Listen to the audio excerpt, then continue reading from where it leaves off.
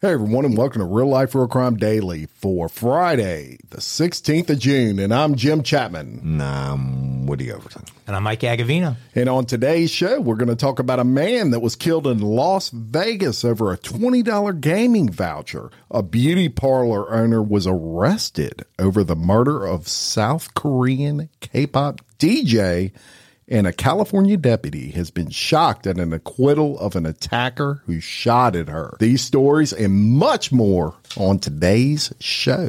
We're going to lay it out. Crime time. Wow. Crime time. Action. Prime time. Non-stop Right. action. That's a teaser, people. That's what you call that. Right. But look, I do want Foreplay. to say, though, we're all fathers in this room, and That I of am. course, Father's Day this Some week. of us have procreated a number of times. Yeah. Hey, you know what? You have to have a license to drive a car, but you don't have to have a license to be a dad or a father. Yeah, that's It deep. takes a real man to be a dad. Anybody can be a father. One of us is taking care of things, so he won't be procreating anymore. Right. One of us procreated twice in the same time. Oh, yeah. You shot. It's a double shot. A double shot. Double yeah. shot. And Twin power. I procreated biologically twice, but then I have two that I raised. Yeah. Since they were young, they're my babies too. Oh, love that. So, right. Love that. I got 5, 2 different baby mamas. Yeah, there you go. Well, I got two. Two different lives with 2 different baby mamas. Yeah. Yeah. But and you know what? One I run toward, one I run away from. Right. But shout out to the moms too. They're really the ones that get it done. No, not in this day. This day's about us. They got like 24 days on the calendar that are that. This is our day. I don't even know what you're talking about. Right, This is our day. Right, because you don't do Valentine's Day and Mother's Day and all that stuff. Right. But some of us are just, Well, shout gonna out sit to on the all couch. the... I might even fart in the house. I might even just sit in the living room, watch some tube, and let a few out. I'm sorry, Mike's wife. That you have Jerry, to you deal can with call that. her Jerry Ann. She said you're allowed to call her Jerry Ann. Jerry is Miss a real Jerry trooper. Ann. Miss Jerry is a real trooper. She certainly is. That's right. My queen.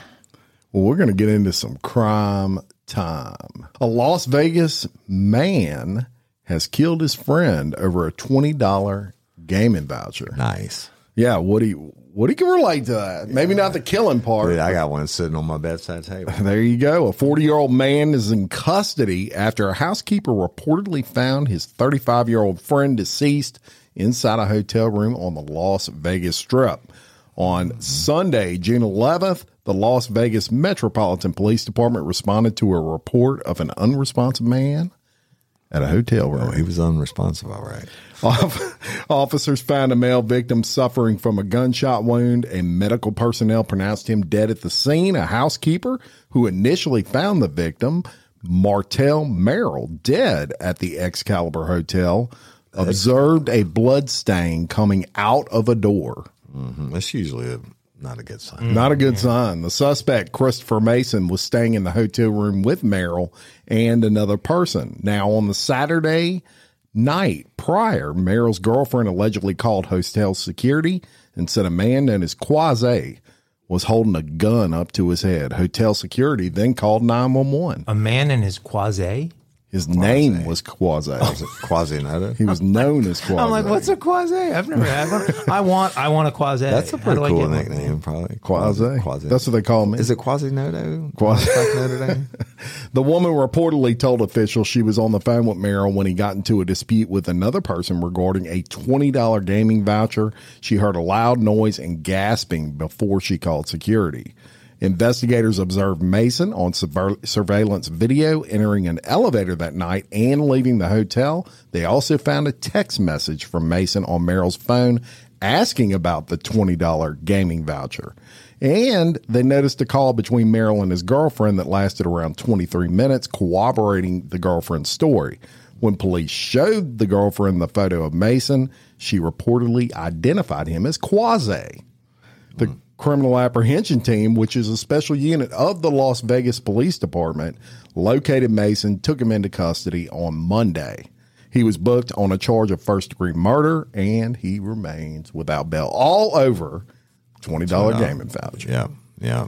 Wow. And for you those of you who don't know, when I used to go to Vegas way back in the day, like if you did slot machines, they actually had the coins that came out and you had to carry around the big buckets. Now it's all these tickets. They spit out the ticket and you could feed the ticket to the machine and whatever, right? So $20 ticket and he'd be dead. Well, in his mind, that 20 was going to turn into the million. Absolutely. You can't win if you don't spin it, right? And that's the way it is. Look, and I'll say this about it. That was at the Excalibur.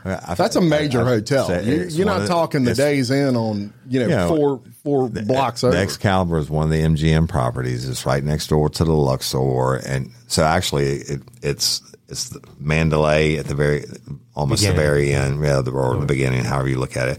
And then the Luxor, then the Excalibur, and Excalibur has a walkway to New York and to the big MGM. So it's all those, and they have a rail and stuff that runs it. But I went to the McGregor. Conor. Conor McGregor. Conor and Mayweather. We were there for the fight. Did you? And I went to the how the hell did you not let me know? I couldn't get the tickets to be in the arena, but I got at the Excalibur. I had paid up for the big thing where they had the big arena, screen, and the big thing. They had some, brought all your drinks and everything and whatever. So that's the last time I've been there, but it's not on them. I mean, Vegas. You talk about the criminal apprehension team. Nobody from there that lives there is from there. It's kind of like Orlando, right? Yeah. And Vegas had a lot of tragedies, and you don't usually hear about them at these properties because they kind of keep it a little bit hush-hush, but you heard about it here on Real Life, Real Crime Daily. All right, let me tell you another thing. Vegas is hot most of the year, right? And, been there way too many times, not on pleasure mostly, for work. But this story, y'all, is horrible, and I actually lived this in another way, and I'll tell you about it in a minute. But there was a 4-year-old police K-9 named Aaron, who had been on the job for a year and a half on the force, and he has died from heat exhaustion after being left in an air-conditioner patrol car that unexpectedly shut off when the officer was away from the vehicle. This incident occurred on Monday, June 12th in Houston, Texas. And y'all know how hot it is in in Houston. The cement jungle, right? And when the officer left his K-9 in the dog, the unit was running and it's air conditioning and all that. And you leave it on your whole shift, the K-9 officers do. And they get the K-9s out for whatever they need to use it. But when we're not chasing somebody or doing whatever, they're locked up in the car and it's running. But when Aaron's handler returned to the vehicle, it was discovered the engine had been shut off and Aaron was in distress. Aaron was immediately transported to an emergency vet clinic, but died from heat exhaustion. Houston vehicles, as all of them are, y'all, and I'll tell you about it in a second, are equipped with a system that notifies the handler, sounds the horn, activates cooling fans, and rolls down the car windows if for some reason the vehicle shuts down, right? The Houston Police Department says will now be investigating Aaron's death to figure out exactly what happened and how the vehicle malfunctioned so it won't happen again. Now, right here in the LP, one day we had been chasing this guy who actually, he was a career burglar, but he was famous. He even broke in like Madonna's house into her safe. And he was known for every time the cops got after him. He'd been on America's Most Wanted, everything else. Every time cops got after him, he ran. He had affinity for Corvettes, blah, blah, blah. So we had information that he was in the town of Walker, right? And living there. And we, briefed everybody but on it, said don't get on the radio because we know he monitors police band radio and all that. And I'm not gonna throw shade, but the guy, and he's still there to this day, that when he knew about it and he happened to ride by and this asshole is actually cutting his grass and he sees him, and instead of waiting on backup because he knows he's going to run, it's going to be a shit show, he is overzealous and rolls up on him and calls out. He's getting on him like, fuck. And I was the one working with the U.S. Marshals tracking him down. But I just told it to say, y'all ride by this residence if you see someone. Anyway, long story short, gets into a foot pursuit. He runs. We set up a big perimeter. All the canines come in. It was so hot that we had multiple canine units come in because they would work one canine until it got too hot, and then they'd put it up in the car and work the other one. Well, the units were set with these alarms, right? And they actually have an alarm on their belt. The canine handlers do. If the engine shut off, it goes off on their belt also. Well, guess what? It didn't work. The car died, and when they went back to get him to swap him out again to use the canine again, the canine had been locked up in that oven, and I was one of the first ones on the scene. He's calling in, officer down, and I was the first one there, and we got him out of the car, and I actually gave that dog mouth to mouth, and he didn't live. And the inside of the unit was torn up from when he was trying to claw to get out and stuff. Poor baby. But you know what? I wish we'd had it parish forensics out of Broussard, or Mr. Roy, and for them to handle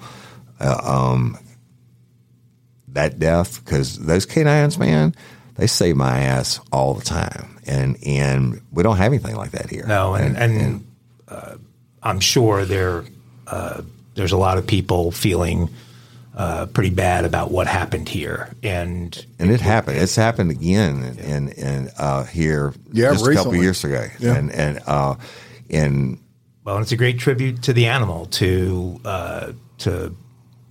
put them in the hands of Roy and his team, and let them do the cremation, and let them put the ashes in a really classy, respectful urn. They give you lots of different choices. You want to talk about? I was going to say, let's talk about that real quick. My father-in-law is on my main shelf in my living room, and he's in a Harley urn. Right, he is. He's an American badass, right? And it's a Harley urn. And I know Parish Forensics and Roy and them.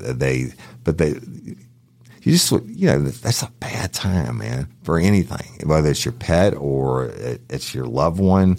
And I can think of no greater send off and no greater love than what Parish Forensics does for anyone they have unfortunately as a client. And let me tell you, the feeling that you have from the time where you're delivering your pet, and when you get it back, it's a very uneasy time when you get them back in that form. It is like getting them back in a way, and there's a peace that comes with it, and there's a certain comfort in being able to look at a remembrance of, in my case, Deuce, and thinking fondly on all the memories with him. And so between, it's Louisiana Funeral Services, 1-800-CREMATE if you're in the state of Louisiana, or go online to louisianafuneralservices.com, and 1-800-FUNERAL if you need funeral services. And for you funeral parlors, they do incredible work on autopsy and embalming and working with parishes across the state. When the autopsies and the embalming is done in the same place, it saves them from having to be transported into the funeral home and then embalming and all that stuff. It's just, you have 41 parishes. There's 64 parishes in the state of Louisiana. 41, that tells you how much it is. And anyway, I don't want to keep talking about it. I know it's a morbid subject to people, but it's not if you need them. And anyway, all right. So y'all, sad story, but this unfortunately happens all the time. And damn, I got some Debbie Downer today, right off the bat. Nobody likes to hear about canines dying. Honey, you can take your earmuffs off now. Let's go international. Here we go. International correspondent. South Korea. Guys, are there any Korean barbecue places around here? Does anybody do Korean barbecue? I've had some, but several here in Livingston Parish. I mean, they are all over the place in LA, like every corner. Korean barbecue. The kids grew up on Korean barbecue and taco stands. Haven't and then some taco stands, but they were bigger into the Korean barbecue. But Jim, I know, has become a big K-pop fan thanks to his daughters. K-pop. No. Well, this is a story out of South Korea about a popular K-pop DJ. K-pop is that like a style of music or something? Korean pop. Yeah, so it's like techno for Korean. It's kind of like Backstreet Boys, but they're boy Korean. bands. It's like Korean boy bands. Well, they have girls. They have girls. Yeah. Huge K-pop girl band. This is a girl. I'm old as fuck. So am I. I just have young girls. Well, South Korean K-pop DJ and influencer BJ Ah-young, who was 33, was last seen alive 2 days before her body was found wrapped in a mat and dumped in the Kandal province of Cambodia on June 6th. Investigators traced her last movements to a beauty clinic owned by 30-year-old Lei Wen-shao and his 39-year-old girlfriend, Kai Hui-wan. Viral press reported that Young, who was followed by 500,000 people on social media, appeared to have a broken neck and her body was covered in bruises.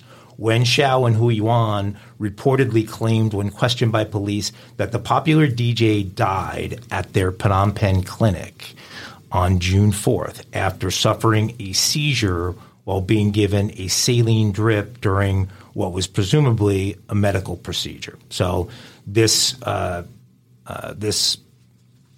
influencer and music star was somebody who was prone to getting a variety of different plastic surgeries, and she had been to these people before. So the couple panicked when everything happened, and so that led them to try and cover up their crime. So they wrapped Young in a red mat. They put her in the trunk of their car. They drove more than 50 miles before dumping her body.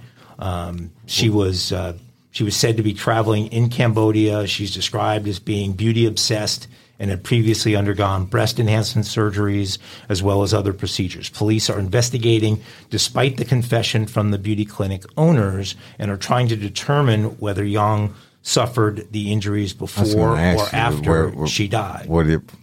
I understand she died, but where did all the injuries come from? You can't get the injuries after you die. Well, that's why they're still investigating this in cooperation with the criminal force. Sounded like somebody beat the shit out of the Kandal provincial commissioner. They're conducting an investigation into the case, searching for any witnesses who may have seen any strangers in the area or vehicle to transport the body. The cause of death has not been determined officially, and the Chinese couple are being held in custody while the investigation continues. It sounds like they believe they may be that these two, the Chinese couple that provides the cosmetic services, might be covering up for somebody or something else. The embassy in South Korea has been formed and the family of the victim has been contacted.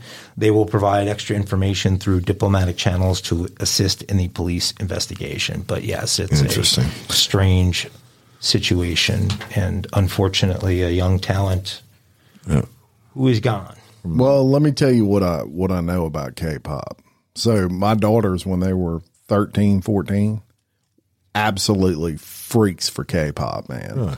Oh my gosh. Mine was that's all I heard all night long was Korean pop music and Korean pop on the computer and Korean pop on the TV. It's crazy. And these Korean pop stars, we went to a concert, took them to a concert when they were 14 in Houston.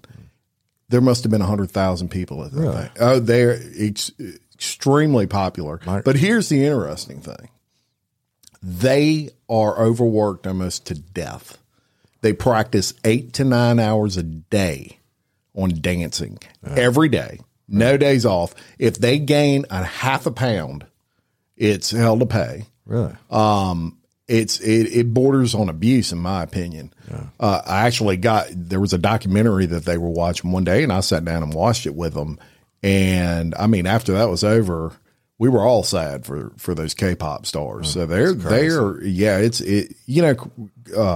that culture is very, they're obviously very hardworking, but they're very competitive, and they will literally work themselves into a death. Yeah. It's crazy. So Jim, Jungkook, V, or Jimin? I know Jungkook. Jungkook? So he was your favorite? No. Well, so it's just this is one of my daughter's favorites. So Jim's favorite BTS member was Jungkook. So my daughter. They're going to love this segment, by the way. I'm going to play it for them. My daughters were into Harry Styles and his crew, whatever they are. What was the name of that band? Harry Styles. Come on, man. Everybody, both of them are 24. It was an English, the dude, Simon, found them. I can't believe my daughter's going to kill me. This is why we need Harry Styles, but it's not Harry. It was a boy band, and then Harry went out on One Direction. One Direction. Okay. You've heard of that, huh? Yeah, I've heard of them. Yeah, but this is as big. That's a good analogy, and the height of the boy band craze in this country is analogous as well. Mine was Menudo. Because you knew all the members were getting abused by Jose Menendez. Say goodbye to your credit card rewards. Greedy corporate mega stores, led by Walmart and Target, are pushing for a law in Congress to take away your hard-earned cash back and travel points to line their pockets. The Durbin-Marshall credit card bill would enact harmful credit card routing mandates that would end credit card rewards as we know it. If you love your credit card rewards, tell your lawmakers, hands off my rewards. Tell them to oppose the Durbin-Marshall credit card bill. All right. Look, last week we were just talking on an episode about the I-10, I-12 corridor and how drugs traffic from Texas to Florida kind of thing. Well, Walker, Louisiana, which is probably 2 miles from where we're recording right now. The Walker police seized 7 pounds of cocaine during a traffic stop. 3.5 kilos approximately. Yeah. They arrested 2 suspects. They seized that 7 pounds of cocaine, and it was at a stop on I-12 right there at the Walker exit. According to the PD, officers made a traffic stop, and while questioning the occupants of the vehicle, officers became suspicious that the vehicle may have contained contraband. They contacted the LPSO, Livingston Parish Sheriff's Office, K-9 team to assist.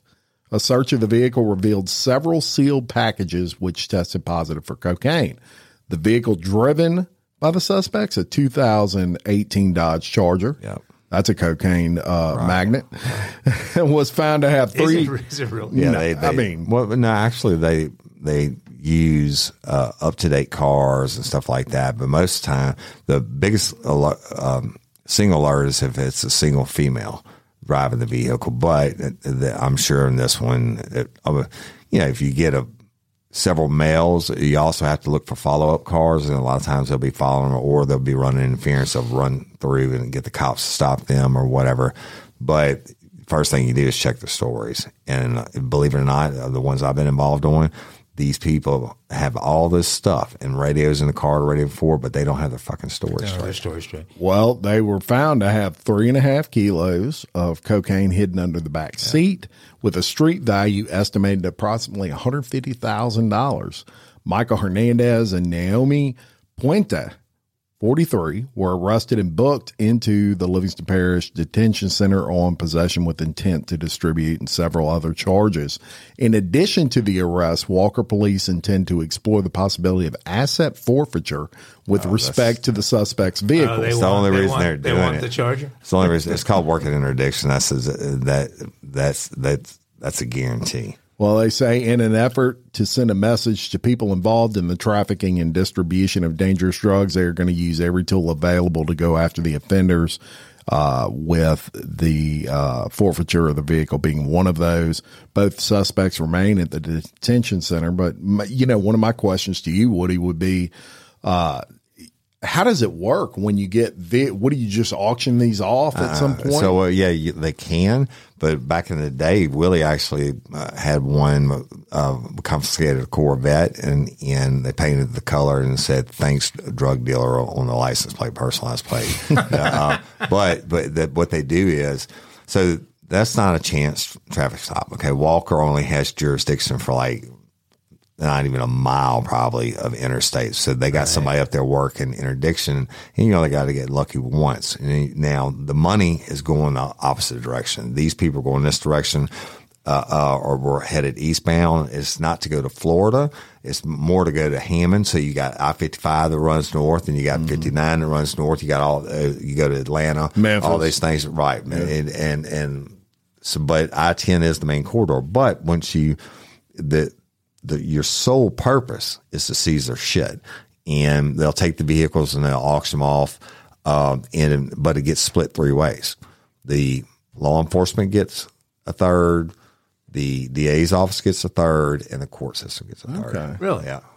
And it's the same thing with cash when they seize cash? Same thing with cash, same thing after it's adjudicated, they split it three ways. What's the best hiding place you've ever seen in a vehicle? Oh man, a trailer, like a pull behind trailer, pretty long. I forget how many feet.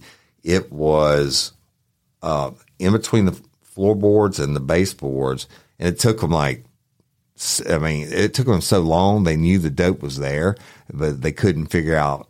They knew it was there because of canines? Or? No, they had tips that it was coming and everything, and they knew it was, the canine.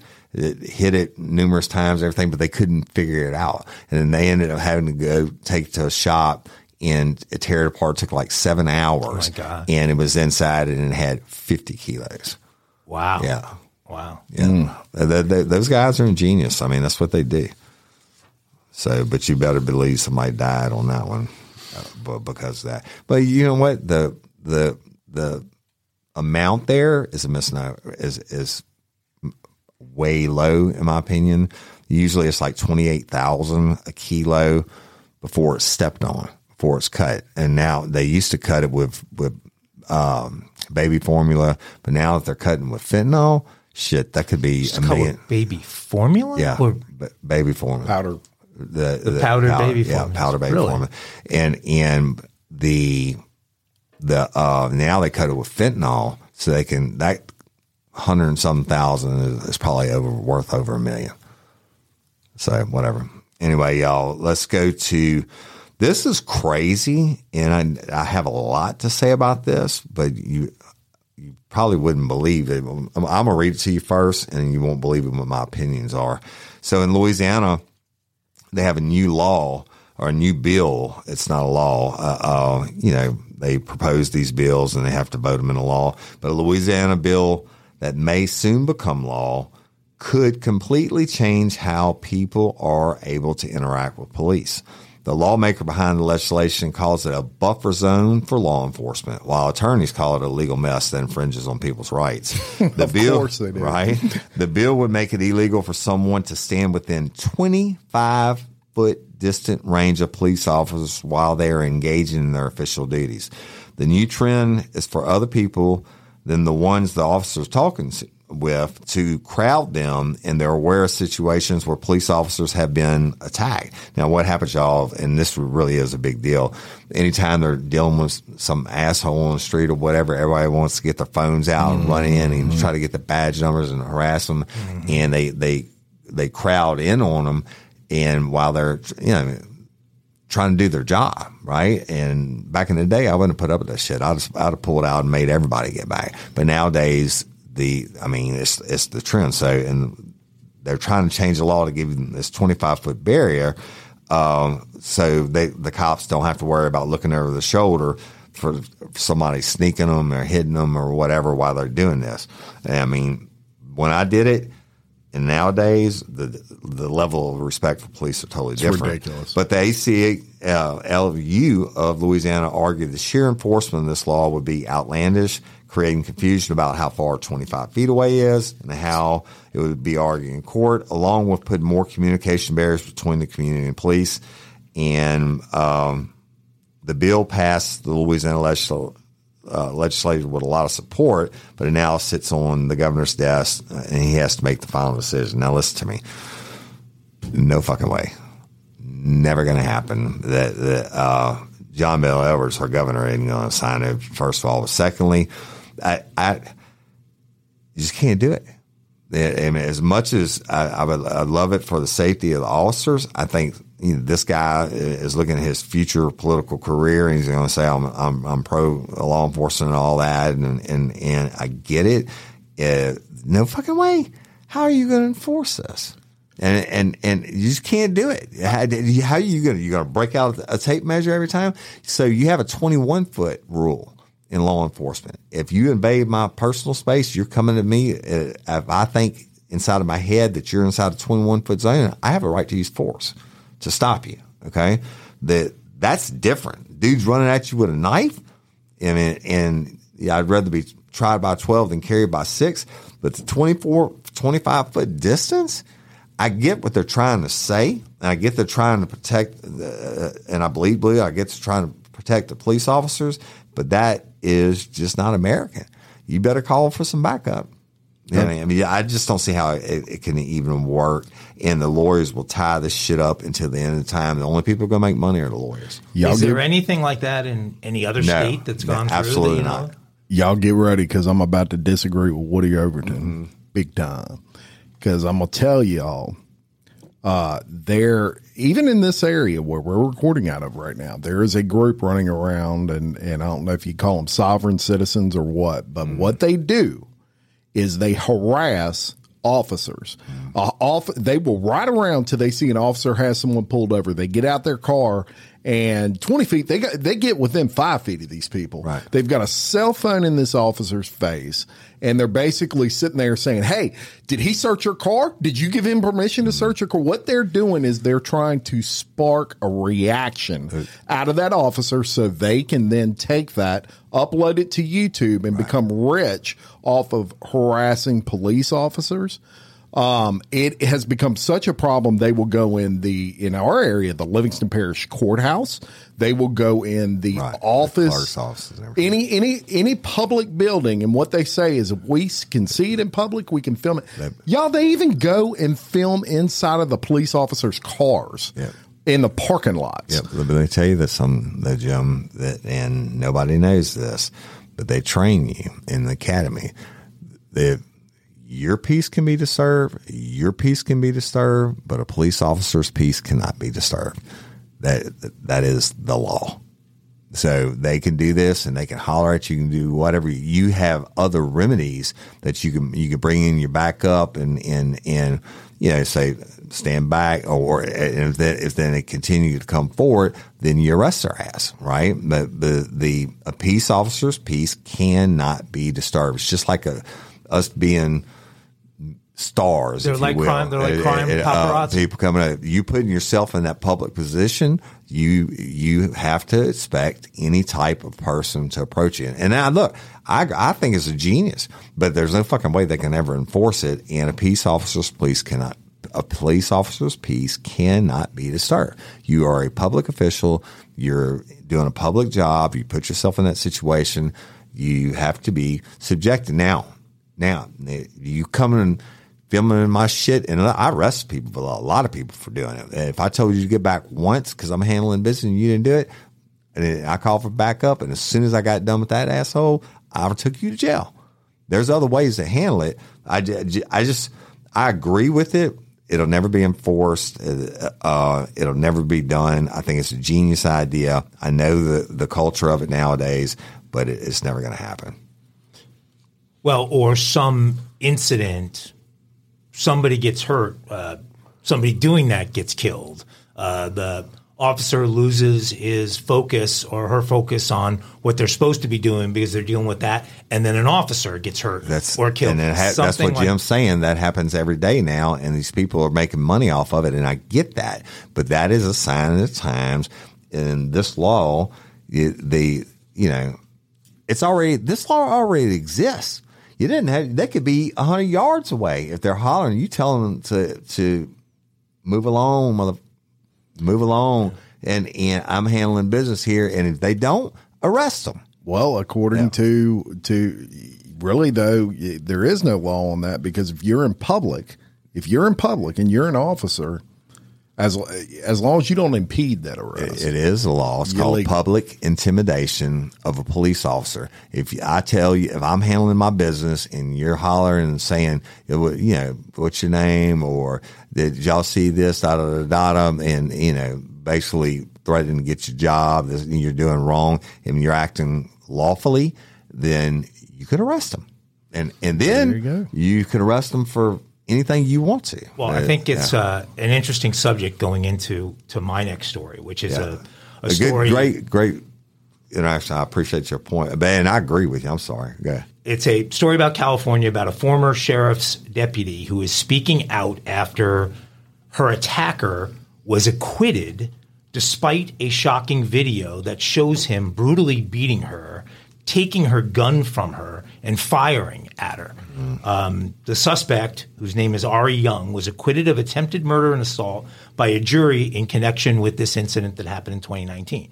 The beating, which is all caught on camera, shows the pair wrestling as they fell to the ground shortly before he grabs her firearm. So he grabs the deputy's firearm and shot at her while she attempted to flee the scene. So he gets it from her after a wrestling match, and she punches him. He punches her several times, and she goes to run away, and he begins shooting at her. So the former deputy's name is Megan McCarthy. And McCarthy said the only thing that she thought of in the moment is, I'm about to be murdered. I'm about to die. And she used oldest defense known to man. She hauled ass.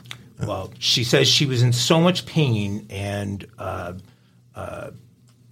because he had broken bones in her face, multiple bones in her face, with the beatdown he gave her, that the only thing she thought was that she was dead. And by the grace of God, a malfunction saved her life. So I don't know exactly what the malfunction with the weapon was, but he couldn't discharge, he couldn't shoot her right away. So maybe there was a safety or something happened that gave her a head start running away. Yeah. And then the guy wasn't much of a shot and missed her with the shot. Let me tell you this. I saw this and I followed this, and did you see the pictures? Yeah. She's beat the shit. Yeah, no, I have a picture right here for her. And that's why it's so hard to believe how this story ends. But so she turned and ran away, and then she hears another gunshot go off and knows that he's firing at her as she's running away. So a California jury found this guy not guilty of attempted murder and not guilty of assaulting a police officer, instead finding him guilty of only a much lesser charge of negligent discharge of a firearm. And they failed to reach a verdict on several other things. The defense lawyer for him claimed that McCarthy did not have reasonable suspicion to justify patting down his schizophrenic client when she arrived at the scene. Whatever. Now, the issue was whether the initial detention of Mr. Young was legal or not. If it's not, then he's not guilty. He could punch her 100 times and it wouldn't matter, is what this defense attorney says. McCarthy rushed to the home, and so she gets a call. She rushes to the home. She sees a man with clenched fists coming out of this house who's making a beeline in her direction right as she got out of her patrol vehicle. So she attempts to stop him and arrest him on the spot, but he quickly begins punching her. So, a fight ensues. He overwhelms her. He gets her on the ground, and the whole time, by the way, his mother is standing behind him, and she's got a knife in her hand. Nice. McCarthy, at this point, was the only deputy on scene. their backup would arrive, but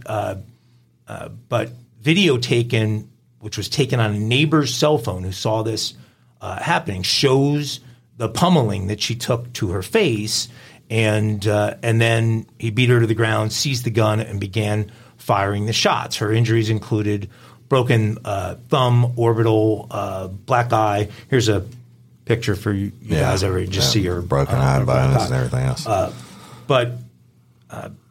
So McCarthy, who is now a former sheriff's deputy, says she worries about the precedent her alleged attacker's acquittal has set and the impact on morale of law enforcement, which is, as we all know, across the country already in a horrible state. She said, it blows my mind that this is the precedent we're setting for not just this community, but for law enforcement. How do we tell the millions of cops tomorrow, the thousands of cops tomorrow that go back to work, kiss your loved ones goodbye, wear a bulletproof vest, and this is how they support you.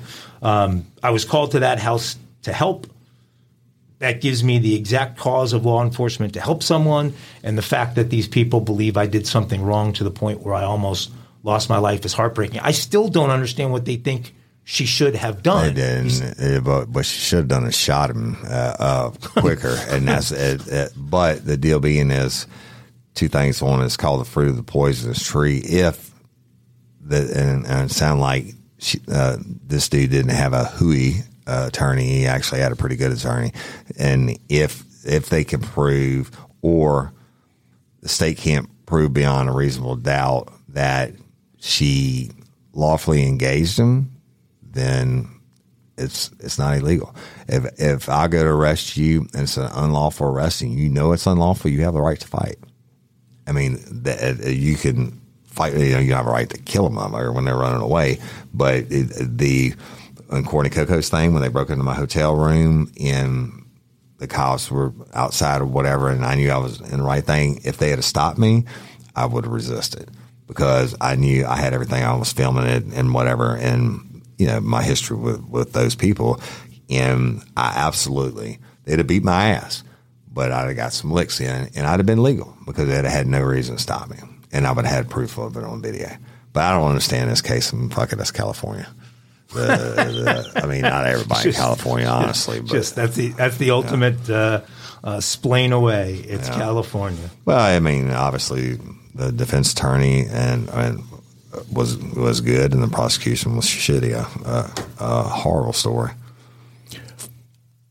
All right, a Wisconsin woman is accused of fatally stabbing. Hey, Taylor. Wisconsin story. I had to say hi.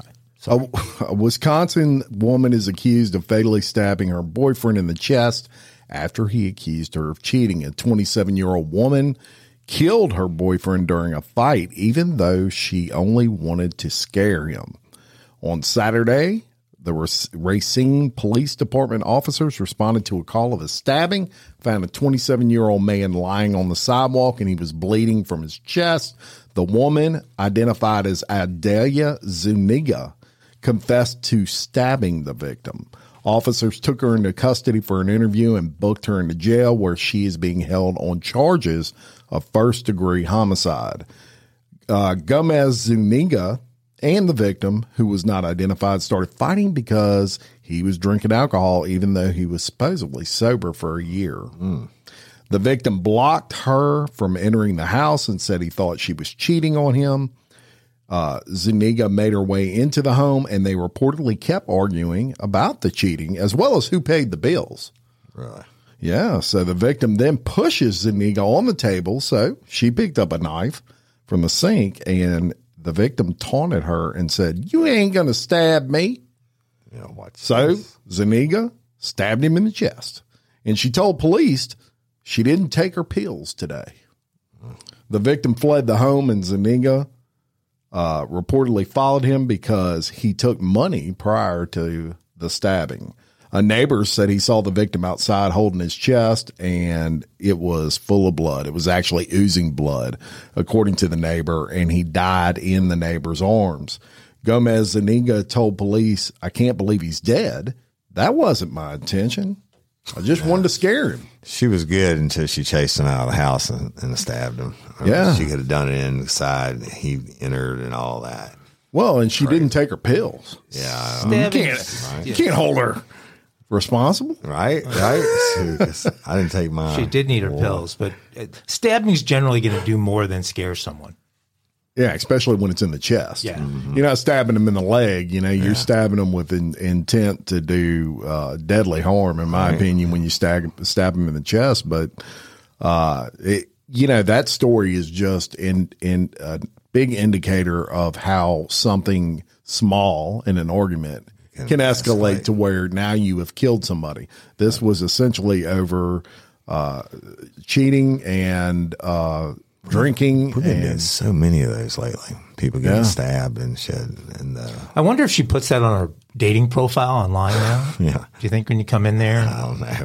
Probably not. Probably not. Probably wouldn't be. But shout out to our Wisconsin people, my family up there, right?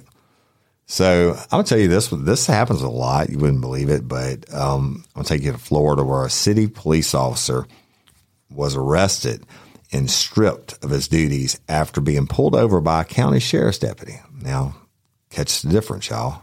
Both cops, one's for the city, one's the sheriff's office. But he was pulled over for reckless driving.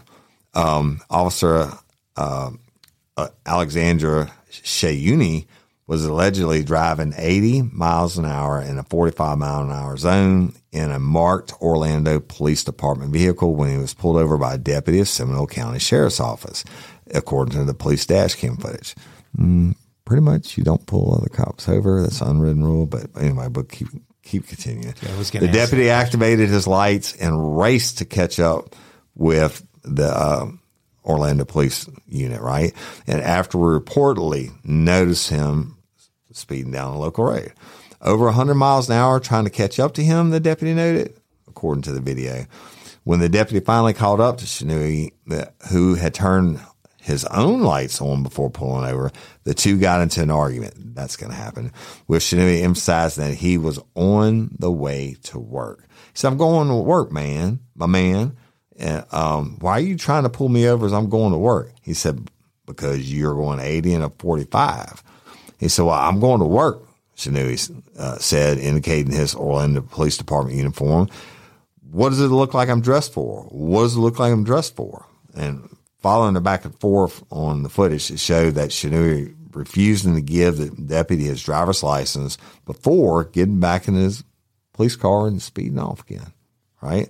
Authorities identified Shinui by his badge and police cruiser, and he was ultimately charged with resisting an officer, reckless driving, and fleeing and eluding a law enforcement officer with lights and sirens active. Shinui was subsequently relieved of duty, and an investigation is pending. So they told him, well, let me tell you about this. This deputy, he's blackballed forever. I mean, it's just an unwritten rule. I know people hate to hear this. And we say about you're speeding to go to whatever, and I know cops are supposed to follow the law and all that. Well, we call it rolling gold. You get pulled over, you roll gold, courtesy, you let them go. I was taught in academy by an old timer, and he said, look, you pull over another officer, if you can't help them, don't hurt them. You know what I mean? Don't go out of your way to do it. But they had one, I don't know if y'all remember, it was just a couple of years ago. It was in Miami, and it was a Miami cop in a marked unit speeding through, and a deputy pulled him over, or it might have been a trooper in a city, whatever it was. One of them was speeding through, the other one got behind them, and they didn't stop. And then when they did stop, they got into a fist fight. I'm handling business, and you're stopping me, and they end up tying up. Yeah, that's crazy. Yeah, if you're just going to work, you probably shouldn't be going 80 miles an hour. But you pull over another cop now, if they're drunk or something like that. Yeah, but that's not in the story, right? The guy wasn't impaired in any way. He was going to work. But whatever. Going to work. I mean, he was wrong. That's the great. Yeah, he absolutely was wrong. But I'm gonna tell you, this other dude is gonna catch he's in blackball.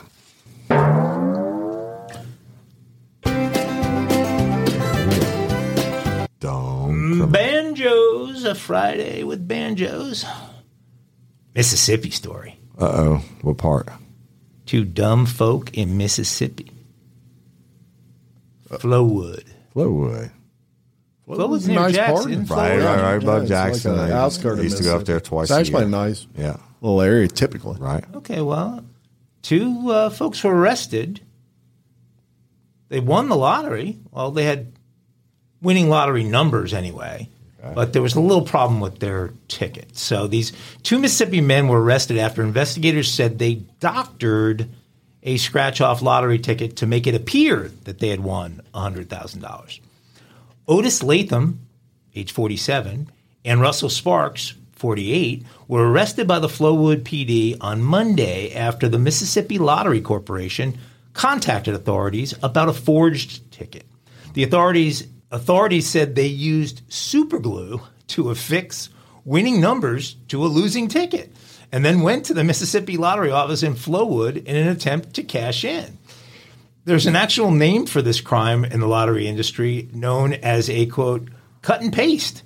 Wow. When Mississippi lottery officials were asked about the incident, they stated, it was visibly a fraud, but we also scanned the front side and back side. We double-checked it, and it was not a winning ticket. The only thing that made it a winning ticket was they cut some numbers off a second ticket and superglued them on this one. Stupid. The duo was charged with conspiracy to commit and uttering counterfeit instrument. And uttering counterfeit instrument? What the hell does that mean? Over $1,000.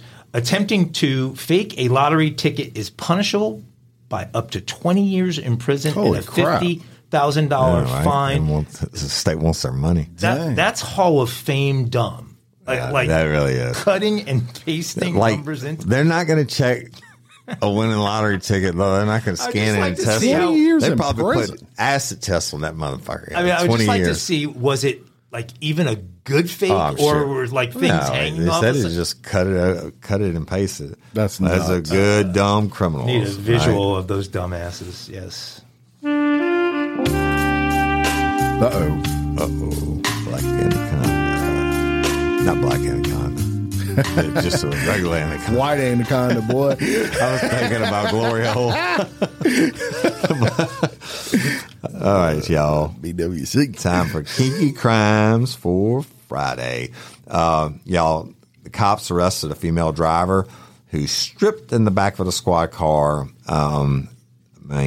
Stripped. Like she took off her clothes, but she was in handcuffs behind her back, right? So she slipped one hand out, and this used to happen all the time. Now, a lot of times they slide them underneath the feet and get them in front. It used to really piss me off. And then they did it the second time, then I'd roll them over and shackle them in hog tie so they couldn't do it again. But this chick, not only does she gets one hand out, but that's poor work on the police officer's part. Gets one hand out, then she strips butt naked, and they still bring her to the jail. And but she had another warrant anyway. But she was arrested for driving under influence, and she got naked in the back of the car. And when she got to the jail, then they go to get her out of the car. Well, guess what? They realized she was naked. Oh, yeah. And she refused to go in, so the officers walked over towards her, and she swung the loose handcuff dangling from her wrist and struck the squad car window, causing a chip in the glass, and she was then put into jail. And shout out to RLRC Daily listener Cecilia Trapani Sunbach for sending us the story. Wait, We're going to call her. She's a listener. That's who sent us the That's story. not a So we're going to get her name right. Hey, we love you. You know, Okay, so you said Cecilia I Trapani almost made through an episode without getting grammar. Sudenbach. Cecilia Trapani Sudenbach. Yes, she sent us that Thank story. you, That's exactly Cecilia. what I said. Cecilia, we love you. I just wanted to translate what Woody And we said. love you. the Great story. story. Thank and you that's so Kinky much. Crimes for Friday. Yeah, shout out a kinky crime before crime. Father's Day. And speaking of Father's Day, y'all, I have a little game we're going to play, and we're going to call it Father's Day Family Feud. Right. And it's going to be between Woody and Mike. Now, both of y'all know the rules of Family Feuds, and we don't have to. I'm the pregame favorite here, I got to believe. Yeah, you probably are. We don't have to go over the rules, and the people at home listening right now or at work or wherever they're listening, they know the rules. Okay, this is all Father's Day related? Yeah. How many questions do we have? You let the host get to it here. All right. Sorry. And the top. Are you Steve Harvey or are you old-time host? You're a sore loser. I'm Steve Harvey because I'm not kissing nobody on the cheek. And I all like that. Steve Harvey. Who was that guy? Who was the guy that the kissed English everybody? guy? Richard Dawson. Richard Dawson. I used to watch it Pat every day. Sajak is stepping down. I saw that. So All right. Well, this is your chance to impress people, Jim. And You might be the next Pat Sajak. My chance. Pat Sajak. all right. Well, I'm going to tell y'all that the top 10 answers are on the board, and these are the most common items stolen for Father's Day in the year 2022. I wasn't ready yet. Okay. All right. So you just hit the table, and I will make the determination on who hit first. Wait. Isn't the category the most common item stolen for Father's Day? Yes. And then we both hit the table. Well, you go first. Go ahead. I'm gonna beat you anyway. Go ahead. The guy who Mike. You guys don't watch enough Feud. Hey, go ahead. The one who hits first has a choice of whether they want to go. You cheated and hit first, but I'm being generous and let you go first because I'm gonna beat your ass anyway. Go ahead.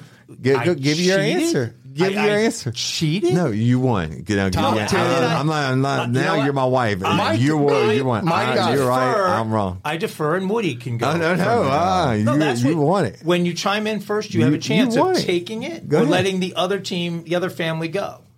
Do you really? Yes. I've never seen anybody let that. You guys watch the Feud. All right. Well, then I'm going to go with an old standby favorite, but now you know what? I'm going to go outside the box. I'm going to say earbuds. I know what I was going to say. You get 3 strikes. How many answers are on the board, by the way? 10. To tell us. But you got to. There are 10 answers on the board. You got to. You got to give an answer. If you don't get it right, if you get it right, you have a choice to play or not. If not, it comes back to me because you said I hit it first. That's the rules. No, yes, it is. Help me, folks. These people do not know that's the rules. To Family Feud.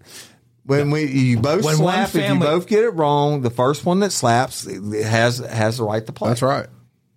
When you both get a strike. Oh, this is the face. Oh, so this is our face. But so we're still face off. Okay. So go ahead. Okay. Woody missed. His wasn't even on the board. A tie. I was going to say that. Ding. Number 8. Right. I was going to say that. Is tie. Be generic. So you got a point. You get Now my family team has to answer. You get to play or without pass. Getting 3 strikes, 9 other things. Right. Cologne. Ding. That is number 3. A robe. It took him a long time to decide that, which means that there were things like pajamas on there. No, you can't slide in you, and you got two more guesses. Well, I get 2 more strikes. Right. So because you're going to get them wrong. But go ahead. So it's a no on pajamas. That's your second strike. Meanwhile, my family's huddled up in the corner going, for the steal. Time's going to run out. Yeah, it is. Watch. What did you say? Watch. For the steal, a type of electronic device. Too broad. No, it could be anything. Let's just narrow it down. Anything. You can't cell phone. So you're saying cell phone? Cell phone. Damn. So Mike wins. What kind of bad answers were there given? Because we were hitting. What were they? All right, I'll Soap go on a through rope. them. Number 10, high-end liquor.